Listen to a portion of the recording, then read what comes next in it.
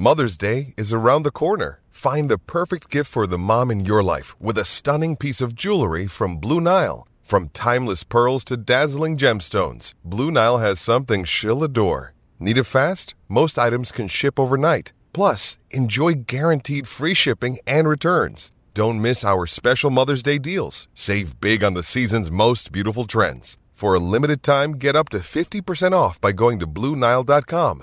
That's BlueNile.com.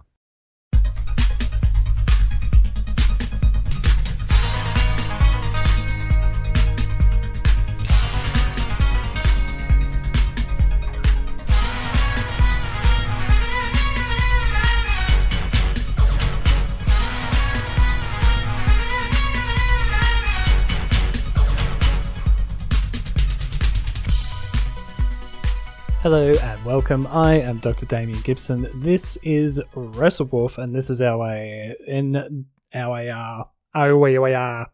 It's our NWA Power recap and review. I don't know what happened last week. I don't know what the fuck Power Surge is. I don't know if that's going to be a regular thing. I don't know.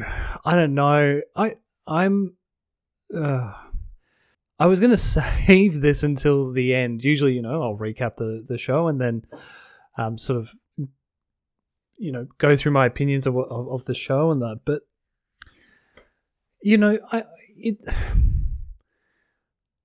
there may very well be a very good reason for Power Surge. I assume they're probably filming in chunks. So that's fine. But surely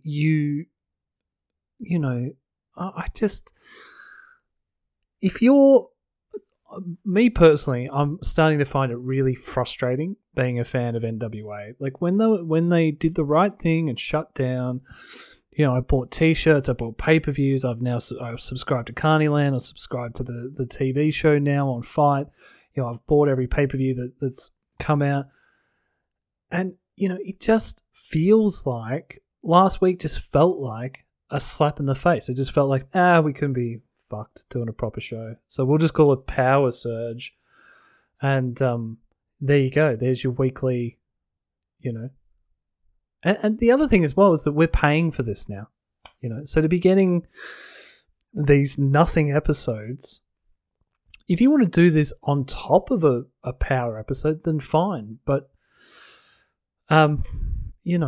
it's just... It smacks of unprofessionalism. It comes across like a 2-bit promotion. And, when you're charging people money for this shit, you can't just decide that you're not going to put a proper episode out 3 weeks into it being back on air. It's not like you've done 30 episodes and then we're like, oh, hey, look, guys, we're going to have a quick break. Or we're halfway through this year's season, so we're going to have a break. And it was like 2 episodes in and then bang, oh, no, we're not doing an episode this week.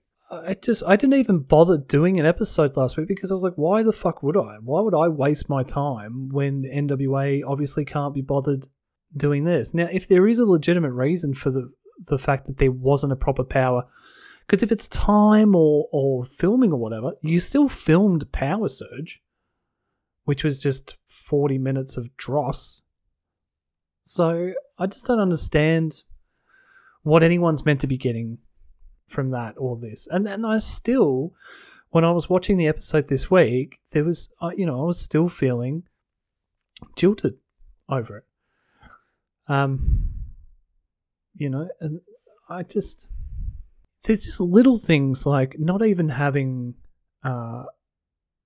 microphone protectors on the microphones to stop plosives and stuff happening. If every podcaster on earth can buy a $12 sock for their microphone, then guys, seriously, it really feels like there's no effort being put in at the moment. And I feel like that came across in this week's episode as well. We'll go through it, and then I'll go through what I thought of it. But I think you guys can tell that I'm not going to be overly kind to NWA. We started with Kyle Davis interviewing Trevor Murdoch, who calls out Chris Adonis. Nick Aldis comes out from the back. Aldis says that no one is showing him any respect and calls Murdoch too dumb to realise that it was being played. by Strictly Business. Aldous says to Murdoch that if he doesn't show up for Aldis's match tonight, so if he doesn't come out and interfere, Aldous will consider giving him a title shot. This was fine. Kyle is in the background doing a lot of overacting, and we just, that needs to stop. Slice Bouguet is interviewed, and he says that all he hears is talk, and then he calls out Jax. Next, we've got Sal Ranallo and To Be Confirmed versus Aaron Stephen and Kratos. Sal came out with no partner. Aaron Stevens wanted to know where Sal's partner was. The match started anyway as a handicap match. Tim Storm is getting upset about Kratos beating up Sal. He gets up onto the apron at one point. Kratos tries to attack Storm. Tim blocks a punch, hits Kratos back towards Sal, who rolls him up in a surprise roll-up and gets the win. So Storm and Sal are now number one contenders for the tag belts. Next up, Pope and Tyrus are being interviewed by Kyle. Pope says that Tyrus follows him everywhere and asks him why. Tyrus says that he's followed Pope for a shot at the TV championship. Pope says that he'll have to earn his shot. He can't just walk in and get it. Tyrus then gets into the ring with Mache Roquette and Matt Cross, who were about to have a number one contenders match for the TV title. Tyrus wins this, steals a win off Matt Cross, and is now the number one contender. Chris Aldis and Latimer are being interviewed. They say whatever Nick Aldis wants them to do, they'll do in relation to Trevor Murdoch. Genocide takes on Camille. Not a bad match, this one. Camille gets the win. Melina comes out and gets in the ring. Camille spears her. And then Thunder Rosa comes out and yells at Camille. We go to a wow power break. And then we've got Jordan Clearwater versus Nick Aldis. This match ends almost immediately. As Murdoch comes out punching on with Latimer and Adonis. They get the upper hand, throw Murdoch into the ring, and then Aldis, Latimer, and Adonis beat down on Murdoch. And that's the end of the episode. The last... the in-ring stuff wasn't too bad on this episode. No, I was relatively fine with it all. The last little segment was good. The women's match was pretty fun to watch.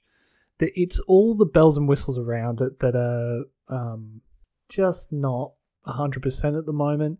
We still need to work out what's happening on commentary. If Tim Storm's getting back in the ring, then you've got to find someone else to help out Joe on commentary. Velvet Sky is just not good enough.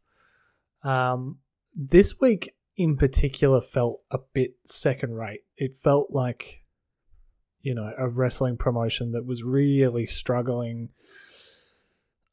with a lack of quality in-ring performers and quality support staff.